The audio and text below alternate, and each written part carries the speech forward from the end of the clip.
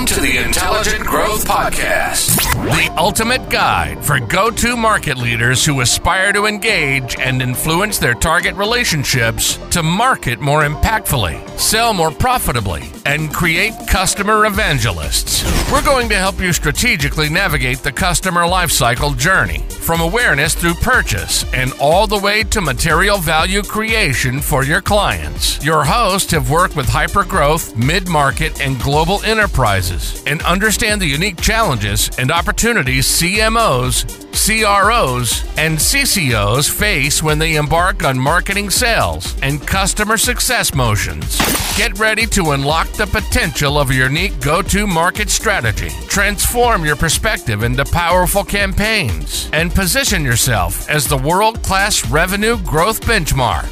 This is the Intelligent Growth Podcast with your hosts, Jen Cords and David Knorr.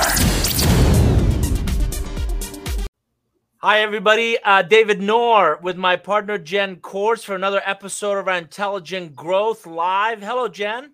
Hi, Knorr. How are you?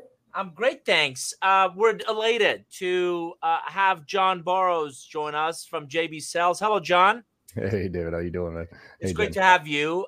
For our audience, we're live on, LinkedIn, Facebook, YouTube, Twitter, and we're talking about a really interesting topic. John and I know each other through an organization we both belong to, Go to Market Fund, and we got talking about kind of what we're seeing in the market. And I don't want to, call us old school, but let's just say old school selling, and how that old school is kind of evolving, not necessarily for the positive, and some of the challenges that we're seeing. So we start talking a lot about this idea of the Agile sales organization. And we thought it'd be great to have John come join us. I also just interviewed John for a Forbes leadership article that'll be out in a couple of weeks. I'd encourage you to both listen to this episode. If you're live, would love to have you jump in. Otherwise, you can listen to it wherever you consume podcasts. Just search for Intelligent Growth, and also search this interview on Forbes in a couple of weeks. And I think you'll get some really good nuggets out of our discussions. So, John, without further ado, if you could start with an intro, kind of where you've been, what you've done, background, how you've arrived here, that'd be an awesome start. Perfect. So I'll try to keep it brief. Grew up here in Boston, went down to Maryland, drank my way through 4 years of college, got my degree in marketing because I didn't know what I wanted to be when I grew up. Fell into sales like everybody else. Got my first job with DeWalt Power Tools, driving around giving away free tools to construction workers, which was pretty fun. That's actually where I learned about bottom-up selling instead of top-down selling, because going on to construction sites and going straight to the foreman got me kicked in the teeth. Whereas if I learned from the actual users, they educated me. So then I sold for Xerox. That's where I got my real sales education. Sold copiers to the government, which is about as bad as it gets. But they had a great sales training program. Then I started a company with a few friends of mine from high school, self-funded. We did outsourced IT services to the SMB market. And I was the VP of sales and marketing at the ripe old age of 23 years old, which tells you the titles don't mean anything. And I didn't know what I was doing. So I took every training. I took Sandler, Miller, Hyman, Taz, Spin, all of it. And I came across this group called Barrows, which is this training that I loved because it was super tactical. Helped me grow, thrive we were the fastest growing company in Massachusetts for about 2-3 years in a row.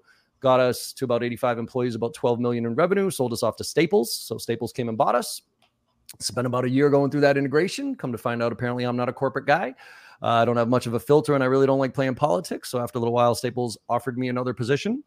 They fired me. And I was looking for a job, and Barrows came knocking and said, John, you want to be a trainer? And I said, absolutely not. And they were like, why not? I'm like, I don't like trainers.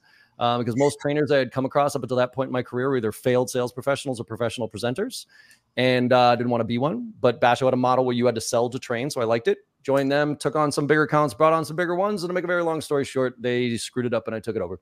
So went off on my own about 12 years ago now, took all the clients and brought on some new ones, and I'm working with companies like Salesforce, LinkedIn, Box, Dropbox, Okta, AWS, Google, Amazon, all those fun companies, and training their sales teams on tactical stuff to fill in the funnel and also negotiate and close. I'm concerned. I don't think you've done enough, and I also don't think we could have done that as any faster. So for the audience, if you could slow it down to like 0.5, you'll catch some great nuggets in just that, the brief intro. But thank you for that background. Mm-hmm. Yeah, it's a fun one.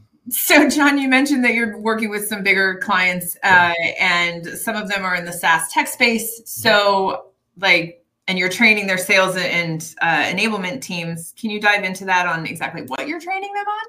Yeah, so there's consulting and training, right? Like I'm definitely a trainer. I'm not a consultant. So you got to have your stuff in place before I come in. I don't go to market strategies, right? Even though I can, give advice on that. But for me, I got two main programs. One's called Filling the Funnel, which is all about getting meetings. Basically, it's email, it's ICP, persona, contact strategy, email, phone, everything, just to get the meeting, right? And then Driving a Close, which is another program of negotiation, objection, and closing. And both of those I position as they're not 101, but they're fundamentals, right? Those rooted in fundamentals as far as the structure, and creates an agile process for each one of those. And then we go deep on certain topics with other partners and everything else. But yeah, I work with mostly, I'd say probably at this point, 75 to 80% of what I train is the prospecting stuff, because most other people, once they get to the meeting, they have some sort of quote unquote methodology, right, that they try to apply, whereas nobody has a methodology for prospecting, and it's the hardest thing to do in the sales process right now. So that's where I don't think there's anybody else out there better than me when it comes to that front end of the pipeline. The other stuff is debatable, right? Like it's all situational based, but that front end stuff is what I train a lot of reps on. Senior AEs on how to prospect in a quality way. Junior SDRs, BDRs, how to do volume without spray and pray and being like marketing. And there's a fine line on that. So yeah, just to kind of follow up on that, in another interview that I heard you do, you'd mentioned that the predictable revenue model has actually destroyed sort of the customer experience, but then also the ability for people to prospect, and fragmented that. Like, is that something that you're seeing trending away from, or are we still seeing companies try and do sort of the fragmented prospecting model?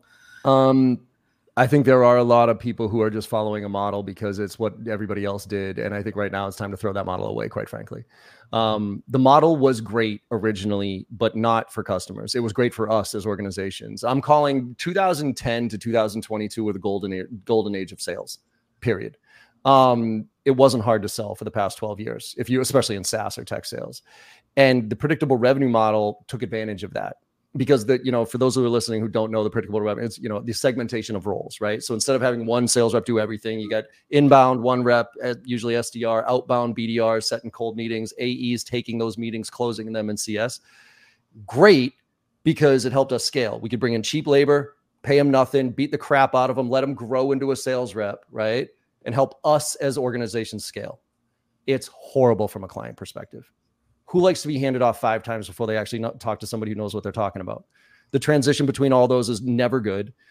SDRs don't even stay in their role or their company now for, I think the average is 14 months that they stay at the company, forget about the role. So all this investment that you give into an SDR to get very bad results these days, they don't even become your AE.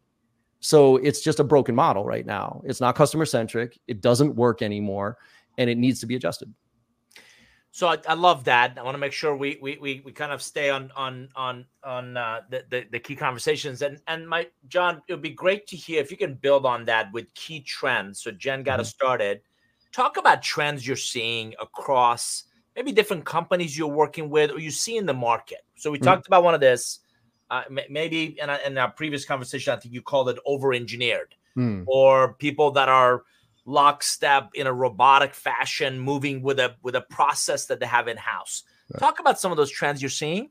Yeah, I mean, look, we have over-engineered the sales process. I mean, especially the front end of it. I mean, look, money was free for the past 10 years. Grow at all costs. Who gives a shit, right? A 60% button seat's better than a 0% button seat. So who cares? Feedback isn't even coming anymore because, first of all, kids don't take feedback very well, and they report to HR because they get all pissed off when they get bad feedback from somebody. So managers are scared to give it. So that's not even happening anymore, right? So it's just this, we've tried to throw so much tech at this that we forgot the fundamentals. We teach these kids on product. We teach them on features and values and benefits and how to present. We don't teach them how to sell. We don't teach them how to have empathy. We don't teach them how to give a shit. We don't teach them business acumen. And so that is all falling apart in front of our face right now. And so the trends that you asked for, like I've talked to well over 100 CROs since the beginning of the year, almost every single one of them. If they haven't already gotten rid of their SDR or BDR org, they've significantly restructured or are thinking about it. And it's because when you look at it as itself as an entity, if you just take that business unit and you look at the value that it brings, conversion ratios are at an all-time low. Responses that like all across the board is at an all-time low. So you take $100,000 OTE resource and you have them making cold calls all day long and hammering out template emails that most marketing channels in most marketing things can do anyways, Pardot, Eloquent, like all those SalesLoft outreach, those tools are great when used the right way. But when they're used like spam engines, like 90% of the clients do, I don't understand the difference between that and marketing. I could actually do it better with marketing because marketing is going to look at the analytics. They're going to make the adjustments on all that stuff, where sales reps are just going to push buttons. This politically correct and PG-rated episode is brought to you by the local church that I'm kidding. I'm joking. I love it. I got fired for a reason, man. No. What I love about this is what you see is what you get, right? John doesn't mask any of it.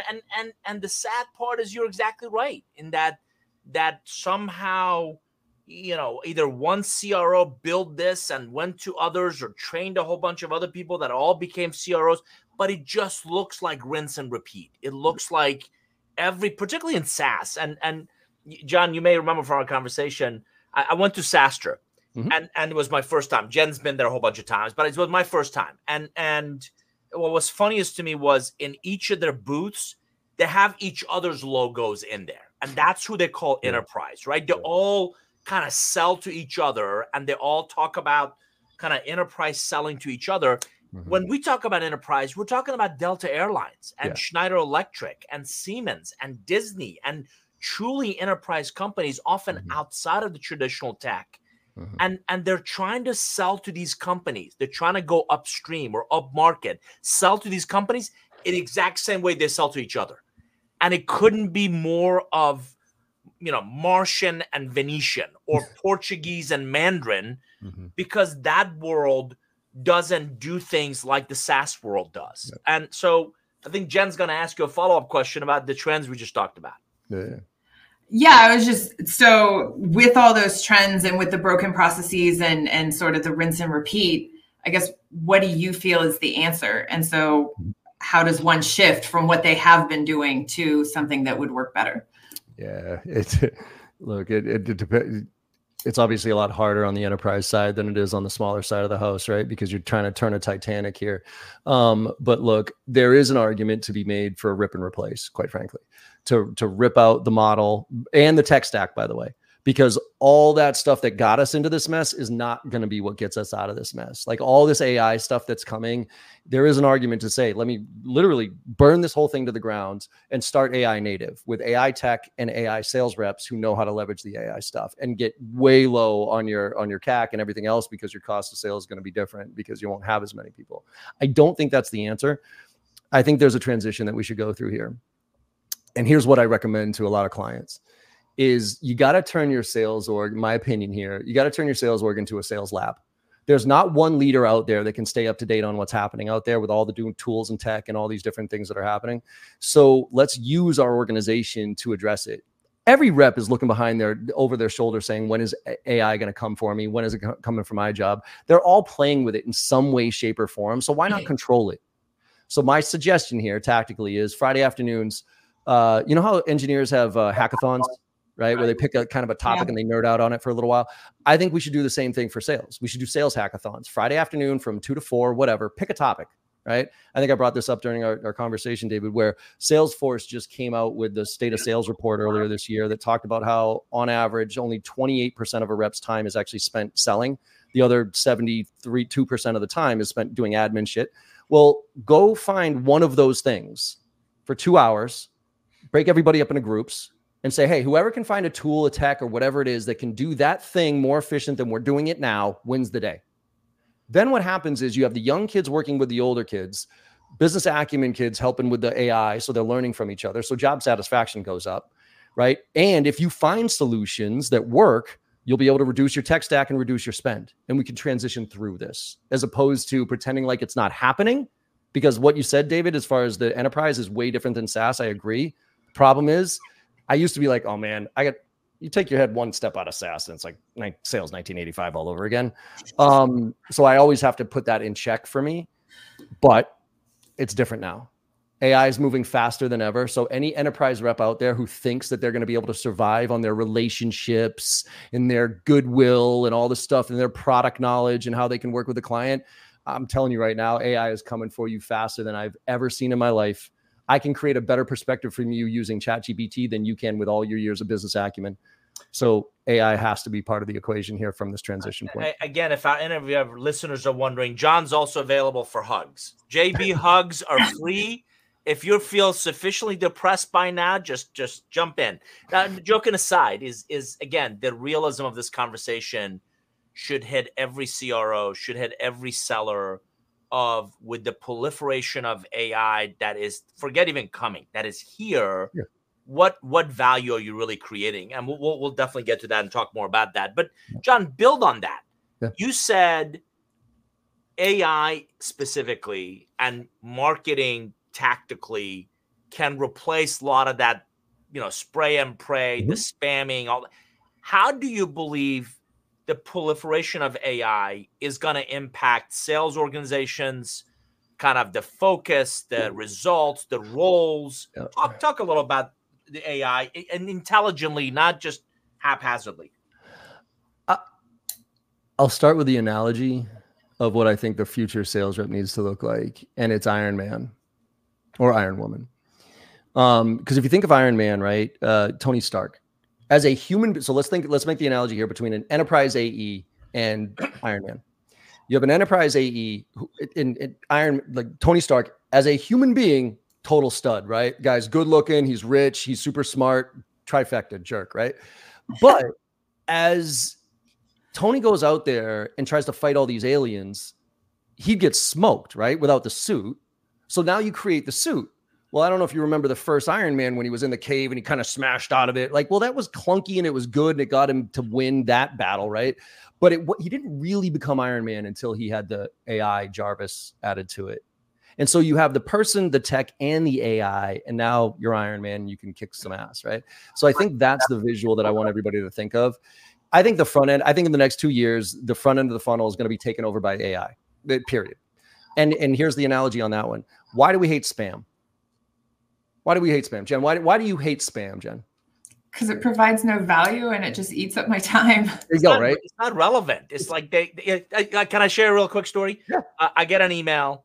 I've spent time, David. I've spent time looking at your LinkedIn profile. Seems like you're doing some fantastic things. Have you ever thought about writing a book? Right. Meanwhile, 8 books in the background, right? 12. This is book number 12. Yeah. 12, sorry. So with that, so we hate spam because it's irrelevant. Well, why do I like Instagram these days? Well, I've trained that algorithm. Well, that algorithm's trained me. Okay. I've liked certain ads. I've turned them down. I've stayed on things. So now every ad that hits me on Instagram is actually something I want. You know what I mean? I'm like, oh shit, I didn't know that. That's thing. Yeah, I want that one. One click buy one. I mean, I get random stuff in the mail at different times of the year because I don't know where it's coming from anymore. And I love it. So with that, I predict a future that in the next 2 to 3 years, AI is going to be so good. And most of us are going to have enough information out there on the internet for it to scrape to fill our inboxes with hyper-personalized and hyper-relevant messages. Mm. And in that case, do I care that it's coming from a human being? I don't know about you. Now, do I want to talk to a human being? Absolutely. Mm. So I think we're moving, my prediction here, SDR, BDRs roll right up under marketing and operations. It's already happening. It's been happening a trend. It's just accelerated this past year. They're all going to be salaried positions, and they're going to be more data analysts looking at trends and intent data and stuff like that, and then feeding over opportunities and meetings and leads to full cycle sales reps again, who are then going to take that, and we're going to be sitting in front of a dashboard. And instead of me sitting in front of my dashboard and saying, who should I reach out to today? It's going to say, no, John, you need to reach out to Jen. And because she just did this, her company's doing this, the macroeconomics are doing these things, and she just tweeted about that. And by the way, you should call her instead of email her because she likes phone because I know her personality. And here's 3 snippets of things you could say when you get on the phone with her. Then I'm going to have that call. AI is going to record the entire thing, transfer it over into Salesforce or whatever CRM you're using, send the summary email, and set up the opportunity with the next steps. So it's this dashboard view that we're going to be sitting in front of with true ABM and AI supporting it. So we are the last mile as the sales professional that has the engaged conversation with the client. I actually love that. Quick question of you. Do you believe we can take these young, I've got to stop calling them kids because I've got that's a Boston thing. I saw. By the way, people listening, when I say kid, you could be 90 years old. I'll call you a kid. That's a Boston thing. Yeah. But I have kids that are, Jen and I both do have kids that are this age. But so so let's just say in the spring of their careers. Yes. Can I take that 20-something-year-old and who's traditionally been a BDR, SDR, JB, do you believe we can take them and coach, mentor them to be full cycle? So let AI do the initial touch, but then you follow up, you follow through, you ensure you're in fact adding value, nurturing relationship, taking it all the way through. Yes, we just need to slow down. Xerox. When I joined Xerox, when I first started my career, there wasn't a predictable revenue model. I was full cycle sales the entire time. I learned through trial by fire, right? DeWalt was my ease in, but Xerox, 8-week sales training program. 8 weeks.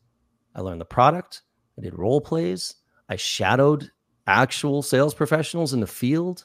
I talked to executives. I built up my business acumen. And then I was released into the wild to go do my thing. These days, 30-day ramp.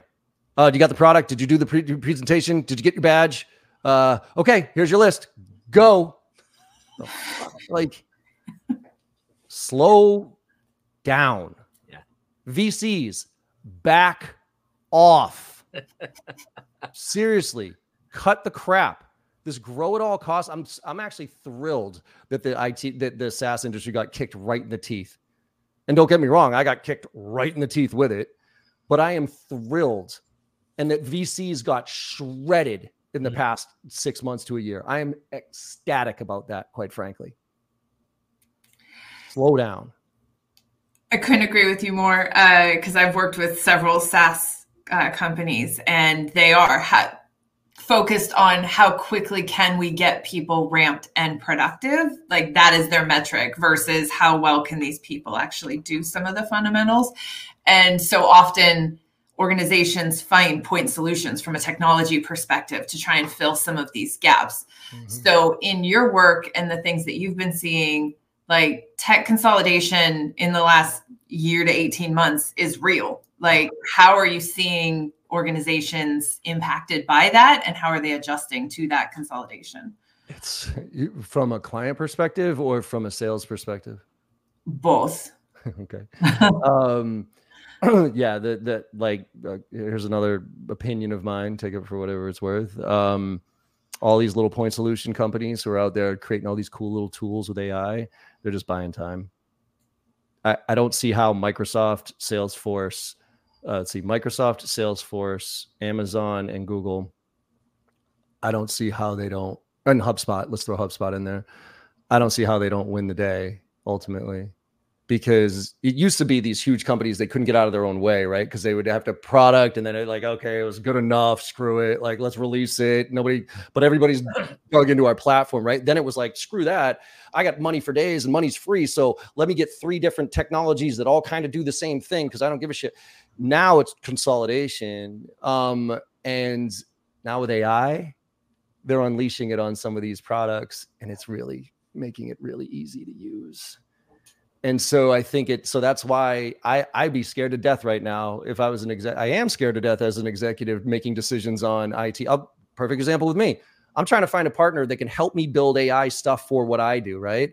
And there's big opportunities for me. There's partners. I am scared to death to try to figure out who to go with, because in next month, something might come out with ChatGPT that completely changes the game. And so you can't tell me that anybody making a decision right now, think about it for a second. By the time you make a decision of a tech thing, a problem that you have, and then you decide, okay, well, what technologies are out there to do this? Then I have to evaluate vendors. Then I have to go through the process. Then I have to buy it. Then I have to install it. Then I have to adopt it. You're 9 to 12 months from any implementation being worth of shit, right? Can you look me in the eye right now and tell me that in 9 months, you know what this world's going to look like? I have no idea. So that's why I have a coin we can flip. Can I flip a coin? Please. Yeah, well, I mean, seriously, it's you got to throw a dart and say, all right, I'm just taking this guess. But that's why agility is so important. And that's why these platforms are, consolidating all these tools. And you're starting to see that, I mean, you see the release from Salesforce recently? I mean, at first when Einstein came out, I was like, this is a joke. Even the reps at Salesforce I talked to, like, we don't even know what Einstein does. Now, Einstein works. Yeah, Einstein works, and the integration with Slack and the marketing tech stack side of things. Salesforce has done a really good job of integrating on the back end and taking a lot of that tech bloat away if organizations will standardize. Think about Microsoft for a second here. Yeah. You have Office 3, I'm still a Microsoft guy, right? So Office 365, love it. Dynamics 365, dog shit, but is there, right? LinkedIn, owned by Microsoft. So you now have my entire world. I live in my email box, right? If Microsoft wakes up and turns OpenAI and just lets it do its thing and hopefully connects the dots here a little bit, I'm going to have LinkedIn here, my email here, my CRM here, all connected to my phone, all connected to my system. I don't have to go anywhere else. Well, and you can also take it a step further. Microsoft also owns GitHub. And so you've got your developers and your software and like the future engineering of your company could be all rolled into one thing and all in one sort of ecosystem that plays nice enough together. And put AI on top of it, you've got some really cool predictive analytics in there. For our audience, if you've just joined us, you're listening to John Barrows, JB Sales, real candid conversation about challenges and opportunities in the modern sales organization, and candidly, what leaders need to really think about and lead differently with the proliferation of AI, with an over-engineered sales process, a tech bloat that Jen has been talking about for the last couple of years, and some really, really rich conversations around these. So, John, if I were to summarize the fundamentals, you brought up, I think I heard, and I couldn't agree with you more, Xerox was known, almost like GE was known for the way they developed Xerox, Salesforce, business acumen, role models, end-to-end kind of selling.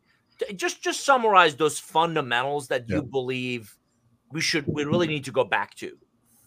You mentioned a couple of business acumen, curiosity, and what was the other one I would say? Well, AI is if you're not diving into AI, you're screwed. But I think when it comes to fundamentals, curiosity, business acumen, and I guess I call it like the give a shit factor. Is that a technical term? It's a highly technical term. It's a GOS, right? GOSF. There's an acronym for it. No, but it is. I think we've lost that.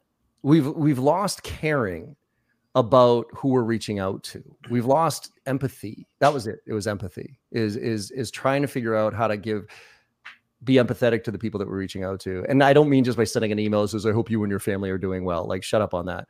But like really genuinely trying to figure out, like, put yourself in somebody else's shoes. So here's an example of what a lot of executives, I think they should do. Whoever your persona is that your team goes after, have a meeting once a week with a client that fits that persona and have the reps allow the reps to ask them questions. Hey, what's a day in a life look like? Hey, what value do you get out of our solution? Forget our marketing lingo here for a second. What would you say to somebody when they say, hey, what value do you get out of our product? And by the way, when was the last time you responded to anything? Like, walk me through the buying process on your last thing that you bought, so I just understand that a little bit more.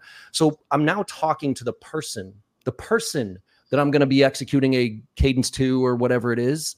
And so I see them as a person, and I don't see them as a number. I don't see them as an email address. I don't see them as a fucking cadence that I have to hit, or my 50 dials that I have to hit today, or my stupid whatever things that I have to check off the box that my boss isn't going to yell me at for. You're gonna love this. So I have a 19, soon to be 20-year-old son, and my opinion is very biased, but he's very intelligent. He's been around me and his mother, and we both work in tech, and he's studying intersection of business and technology. So I'm helping with some introductions for a summer internship. JB, we literally spoke this morning. He's like, Dad, I go to all these websites and I think I'm pretty smart, but I honestly don't understand what these people do. Can we talk about what these people do and kind of why they matter or who cares about. And like I read a page of what they're talking about, and it seems like they're saying all these things, but I don't understand any of it. Now, granted, he's got very limited kind of exposure and capacity, but it seems like classic case of a 20-year-old notices that we're eating way too much of our own press clippings and way too much of our own cooking without really articulating where and how we add value. Yeah.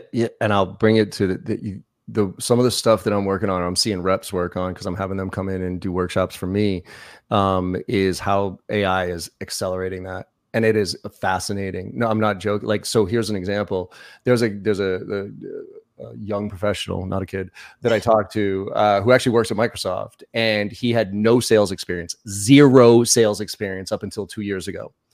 And he decided he wanted a job at Microsoft. So he started using these tools and a ChatGPT to educate him on Microsoft. So he got the job with the company. And then think about Microsoft, all the different products that Microsoft has, right? So he sat there in ChatGPT and was like, hey, how does Microsoft make money? Idiot question. Like, how does Microsoft actually make money? What are all the different products and services? What value do we bring to organizations? And I highly recommend everyone do that for their own. So every executive who's listening right now, do yourself a favor, get off of this call, go into ChatGPT and put your website in and start asking it questions about your business. You will find that you will get more value out of the answers from ChatGPT than you would a typical sales rep who's going to come in and ask you a bunch of dumbass BANT questions and drone through a PowerPoint presentation that nobody cares about. And when you realize that, you will realize you have to change the way that you enable and train your teams, because AI, and so you can use AI to exponentially grow your business acumen. Hey, what do CFOs in the financial services industry care about right now?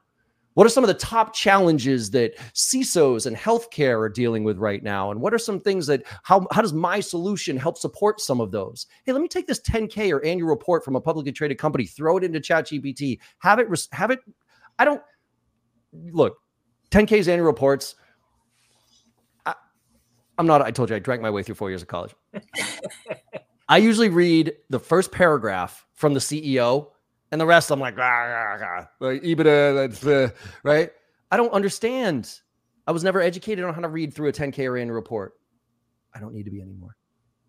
Hey, could you summarize this entire 10K annual report and tell me what the top highlights are? Oh, and now, based on what their strategic initiatives are, could you tell me what aspect of my solution and my product can actually help them achieve what they're accomplishing, and help me create a prospectus that I can bring to a CEO and start talking to them about? Like, are you shitting me? I just took what might have probably taken me 4 hours to research and come up with a perspective, and did it in 5 minutes. Yeah. And there's an old, love that. And it's serendipitously, I took Justice through this company that's interested in their last quarterly report.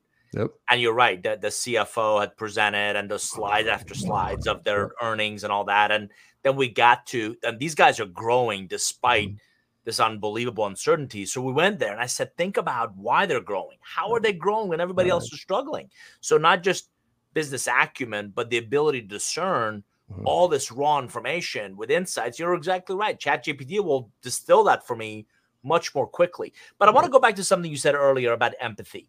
There's an old, for our audience, if you haven't heard it, there's an old story of a really green person, getting a job at, I think, a big box retailer selling air conditioners.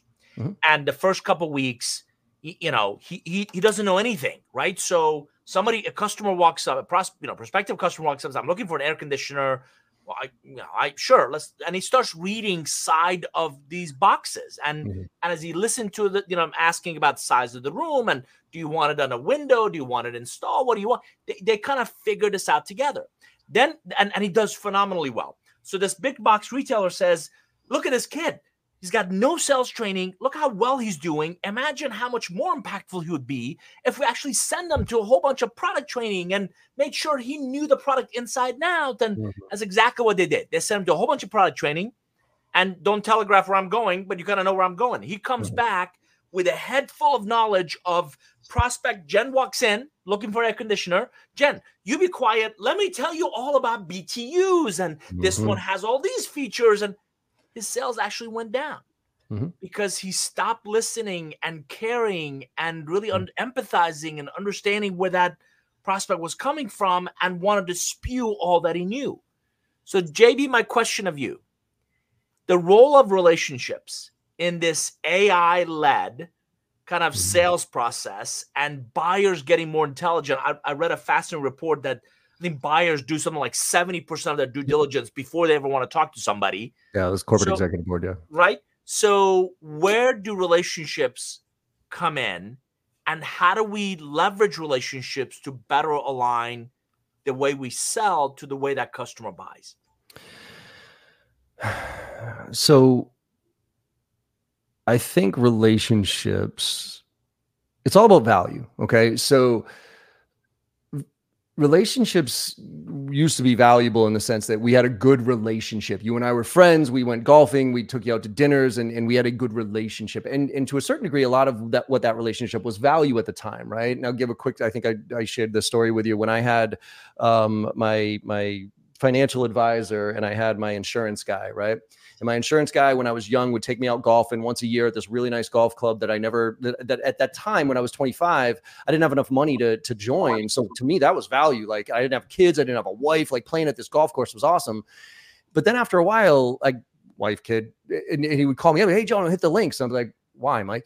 He'd be like, what do you mean? Like, I don't know, touch base, check in, man. I'm like, Mike, let me ask you, can you add 4 hours of value to my life? What? Well, here's a different question, Mike. Are you more valuable than my daughter? Are you more valuable than my daughter? The answer to that one's no. It's easy. So, so can you add 4 hours of value to my life? Or are we going to get together for about 15, 20 minutes? You're going to tell me how much, I'm going to tell you how much money I'm making. You're going to tell me how much life insurance I need to buy. We're going to hack around the golf course for 3.5 hours. And at the end, you're going to ask for referrals. And I'm going to tell you I don't have any. Is that pretty much how the day's going to go? And I was like, Mike, can we just take care of this over 15 minutes over the phone? I can tell you how much money I'm making. You can tell me how much more life insurance, and I can tell you I don't have any referrals for you. Let's streamline this. I like to streamline this from 4 hours to 15 minutes. Right. Could it be an email? My point is what was value to me, younger, was no longer value. And he was leaning on that relationship. Now, punched him in the mouth with that. He started adding value to me, even stuff he couldn't do, by the way. This is stuff like he would, because he talked about my goals, my strategies, and he would send me stuff because he was only insurance. He couldn't do the investment stuff. So I would take his ideas and I bring him to my investment guy and be like, can we do this? And be like, yeah, great. But my investment guy, once a year, December 15th in Woburn, Massachusetts, at Panera Bread, we'd get together, we'd go over all these stupid charts and graphs that I don't understand. We'd end up the conversation with, do we make money or did we lose money? If we made money, keep doing it. If we lost money, stop. And then we do it again the next year. So because this kid was adding so much value, he eventually moved over to an investment firm. Mind you, this guy who was managing my money, he was a friend. My wife grew up with his partner in high school. We went to their kids' soccer practices. We hung out with them on the weekends. We still do. I gave him one more chance. When he moved to an investment firm that could actually make investments, I sat down December 15th, Panera Bread, Woburn, Massachusetts, had him go through the graphs. And at the end, I said, thank you very much, Travis. I appreciate this. Anyways, I'm going to be taking my money and I'm going to give it to Mike over here because he just moved to an investment firm. He's going to be managing all my money. And he was floored. He was like, what, John? Wait a minute. What are you talking about? I thought we had a good relationship. Yeah, we have a great relationship. But this isn't value to me anymore. What you're doing isn't value. You remember all those ideas that kid has been sharing with, that I bring to you every once in a while and be like, hey, can we do this? You know where those come from? Those come from him. He added value when he had no interest or no ability to service what he was telling me to do. My point is when you prospect, I try to add, like, say you're with one of my top competitors. I'm going to add so much fucking value to your world as I nurture you. I'm going to ask you questions that you should be asking your vendor. I'm going to send you resources that you can use to educate yourself and do better, whether you spend a dime with me or not. So eventually you wake up one day and be like, shit, I'm getting more value out of this kid who's prospecting into me than my relationship that I've had with this vendor for the past 3 years. That's how value has changed. And so relationships have changed, values changed. You asked about the sales, the buying cycle. They come in and out whenever they want at this point. It's not, I love companies who have this linear sales process. Oh, discovery stage. Like, oh, yep, check that box. We're in the next stage. It's like, is the client in that stage? I highly doubt it. So my point is you got to look for adding value literally in every interaction. Every interaction. And just to reiterate that for our audience, I often talk about in every interaction, you have two choices and two choices. You're either going to enhance, elevate the perceived value of that relationship, or you're going to dilute it. Yep. And the choice is entirely yours with how you show up, how much value you add when you show up, and truly helping them feel, and this is the critical part, they have to feel that they're better off because of you. Yep. Otherwise, exactly what JB said, between his insurance guy and his financial services guy, those people became complacent. Mm-hmm. They became comfortable that on an annual basis, I could touch base and I would keep getting that money. And regrettably, those two business models are also complacent in that it's a recurring revenue kind of, gotta keep getting until somebody says, no.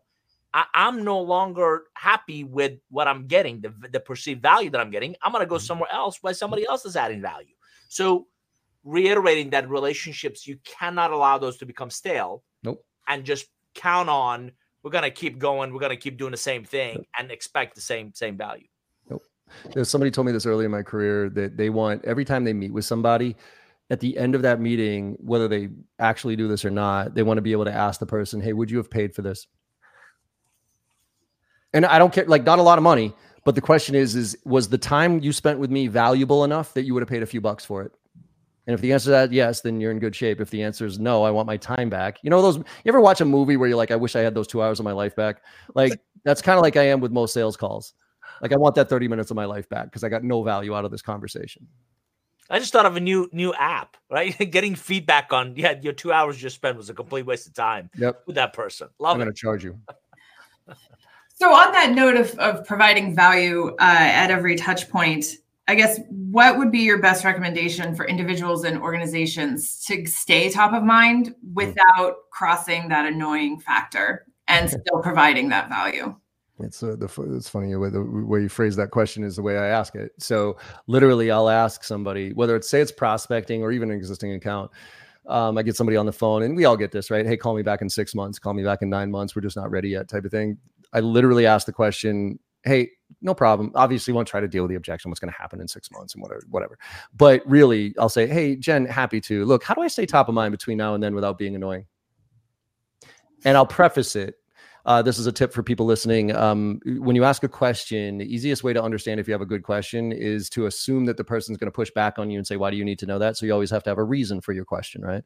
So a lot of times I'll preempt your answer with my reason. So I'll say, hey, Jen, just out of curiosity, how do I stay top of mind between now and then without being annoying? And look, the reason I ask is because I tend to try to follow a lot of the trends that are out there in the industry, like some of the, for me, some of the new tech tools and some of the new stuff that's happening out there, new methodologies, books, or anything like that. So is there anything that if I come across in my kind of travels, if you will, of knowledge that you would get value out of if I find out any information? And by the way, that does not have to be JB Sales specific. That's just anything, right? And then you'll tell me, well, yeah, John, if you come across any cool tools or anything that like stuff like, yeah, feel free to send them my way. Fantastic. Well, then I go into, I used to do this in Salesforce. I've made the transition to HubSpot, but I haven't made it yet. In Salesforce, I had a contact field. And then under the contact was interests. There was a bunch of checkboxes. And it was anytime I was talking to you, I would either pick up on it through osmosis because of stuff you said, or I would ask you directly. And then I would check off all those boxes. Then I use a product called Feedly. So Feedly. It's a RSS aggregator. Say there's like 5 different blogs you like reading. Usually you have to go to 5 different websites or get 5 different emails. You can create a folder in Feedly called sales blogs and dump all your sales blogs in there. So all of those topics that people said that they were interested in, I go follow all the thought leaders. So I find the people who are talking about those topics and I create those folders. Then when I drink my coffee in the morning, first of all, that's what I scan to read, just business acumen, learn about what's going on, share on social, build my personal brand. But then when I come across a kick-ass article that's very relevant to something, I then go into Salesforce and I run a report that says, I want to see every VP of sales in the tier 1 accounts in whatever industry who are interested in whatever that topic is. That might only be a list of 5 or 6 people. And I send a personalized email to each one of them. Hey, I remember about 3 months ago, you said that you were super interested in this thing. I just read this article that I thought was bananas. And here's a couple of key takeaways. Here you go. Not let's talk about it. Not let me sell you something. Just wanted to add some value. JB, in a non-creepy way, I'm a hugger. If you were here, I'd hug you because just that formula For our audience, that formula, you're right. It's not going to be $100 a day. No. But I wrote about it in the last book. I joking aside, I called it the Jerry Maguire business model. And the premise is, what if we focused on fewer, but we build deeper, more meaningful relationships? What if the prospecting, instead of the 100 dials to connect with one, have one conversation, what if we did our due diligence and that reach out was personalized and highly customized? And could we turn those into 2 or 3 conversations? And certainly better than this gunshot approach in the dark that we're doing. Well, I think this whole trend is quality over quantity, and thankfully, even the new trend, even the new thing that came, I forget who. I think it's Google Outreach just actually sent this alert out that as of January, I think they're limiting to 5,000 sends per company. I couldn't be happier about that. Couldn't be happier about it. I'm like, finally, somebody at a macro level is doing something about this nightmare that we're all in right now. I was gone for a week. I just took last week vacation. 960 emails were in my inbox. After going through every one of them, do you know how many were actually valid that I had to do something with? 20. 40. 40.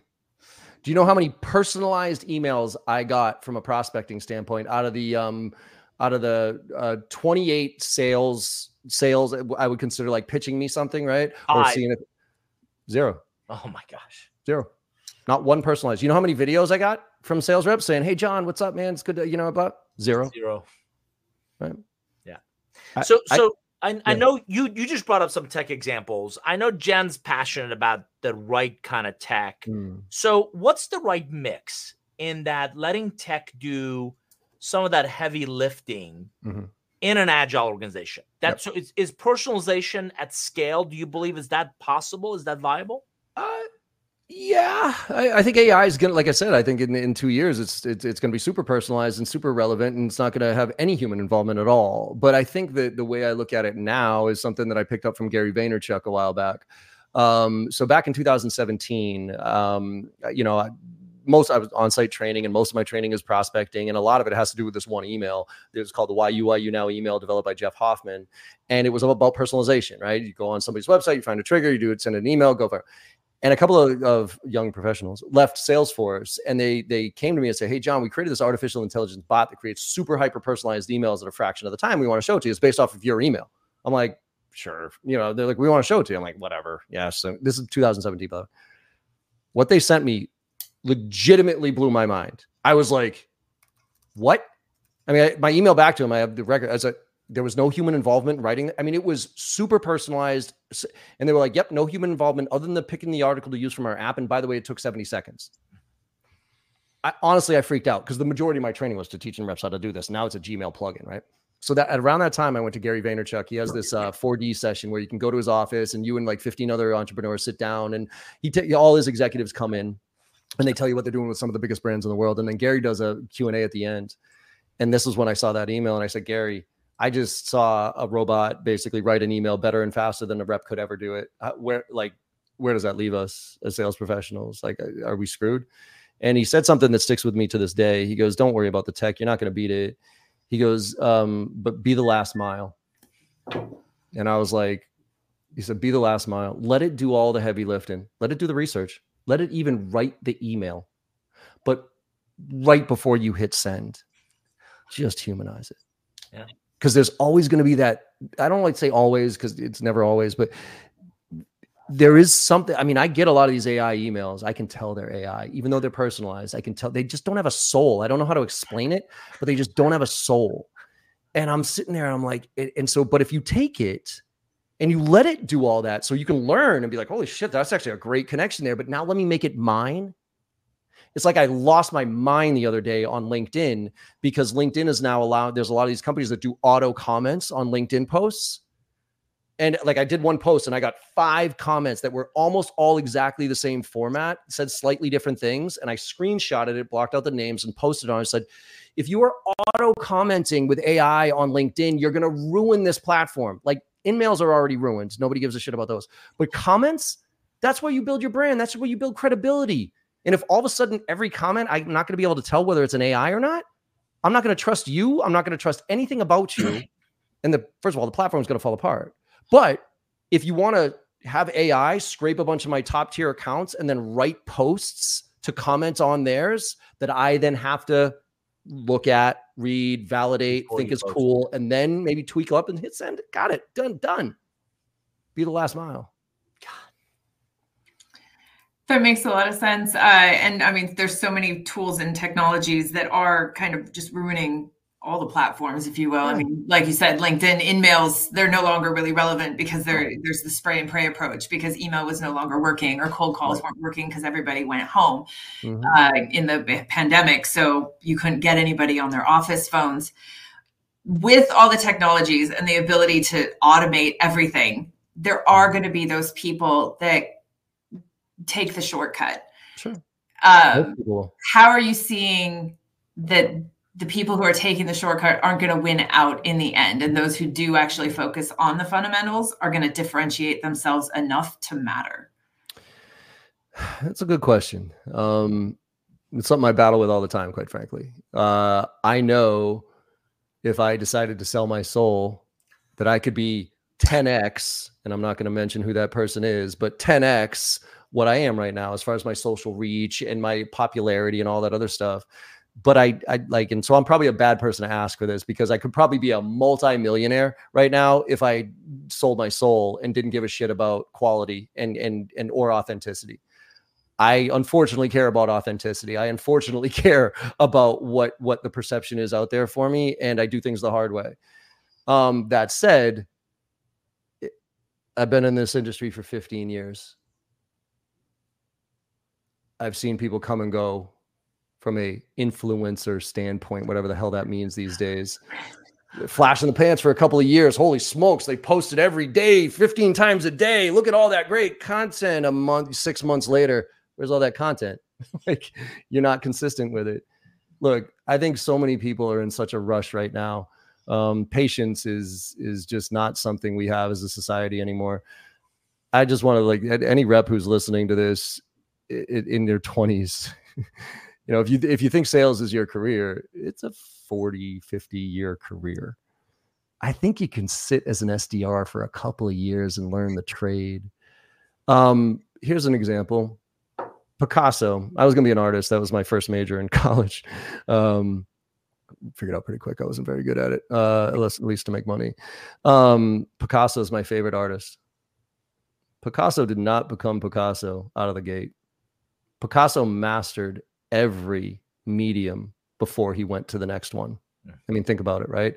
He was acrylics, and then it was oils, and then it was this, and then it was this genre. And he would go so deep into whatever that genre is for as long as he needed to master it. And eventually he became Picasso. There's plenty of other artists that were maybe just as good. You know what I mean? Like visually, like the art looked cool compared to Picasso's or whatever it is. People didn't really understand Cubism when it really came out, but he's Picasso.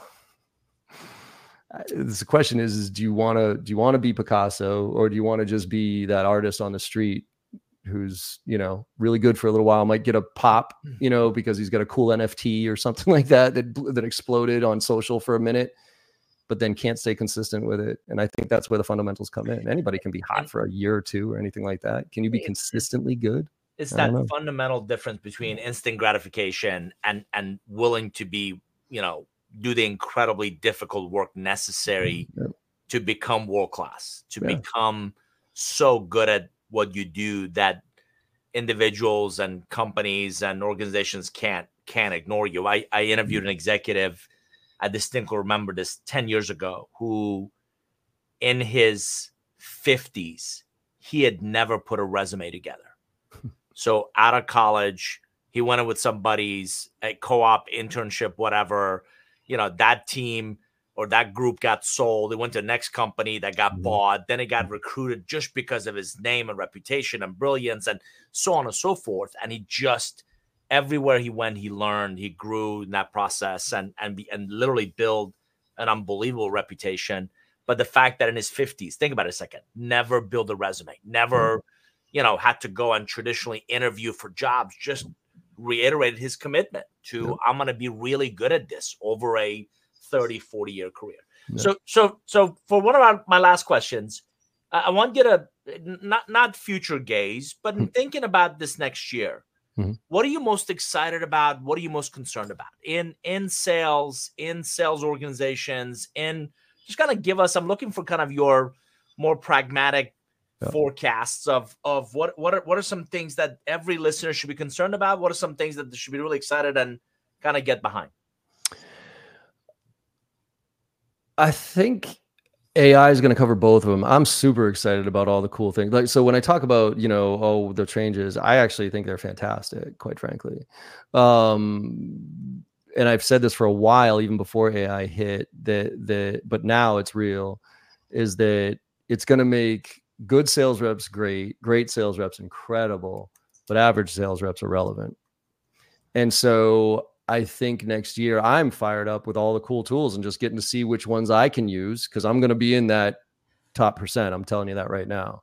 And I'm going to play around with all the tools, and I'm rooted in fundamentals. So I'm excited to layer these tools on top of my fundamentals, not replace or in lieu of my fundamentals. What I'm scared of is all the reps who are average, all the reps who are not paying attention, all the reps who got inflated egos over the past 10 years thinking that they were great at what they did because they showed up. I'm afraid of work ethic, that we've lost it. I'm afraid of collaboration because people are this generation. And look, I'm sounding like my dad more and more these days, but when I said earlier about the feedback loop, it is, I'm sorry, like I've given feedback to younger professionals coming in, and literally you watch them go like this. Like when you're giving them just like direct, I'm not even like, look, I'm pretty harsh, I'm pretty direct, but when I'm giving feedback or coaching, I'm trying to be very constructive, right? And I'm trying to be very, and they're like, I'm like, are you all right? Like, does something bite you? And they're like, no, I'm good. I'm just like getting feedback. I'm like, what the fuck is wrong with you, right? And now taken to another level of now getting offended by my feedback and telling HR. So now I don't want to give any feedback, right? So I'm scared about that. Here's on the flip side, I'm excited about I think the place that AI is going to have the biggest impact is actually frontline sales, frontline coaching. Because managers, usually it's the best rep who gets promoted to be the manager, which is the worst thing you can do. And that manager never gets training on how to be a manager, how to coach, or any of that stuff. And so they do it from a very subjective standpoint, their opinion, and it's never based on objectivity. And it's intermittent because they're usually player coaches too. They have to go sell. So the coaching it doesn't happen. Okay, let's all admit that and stop pretending like it does.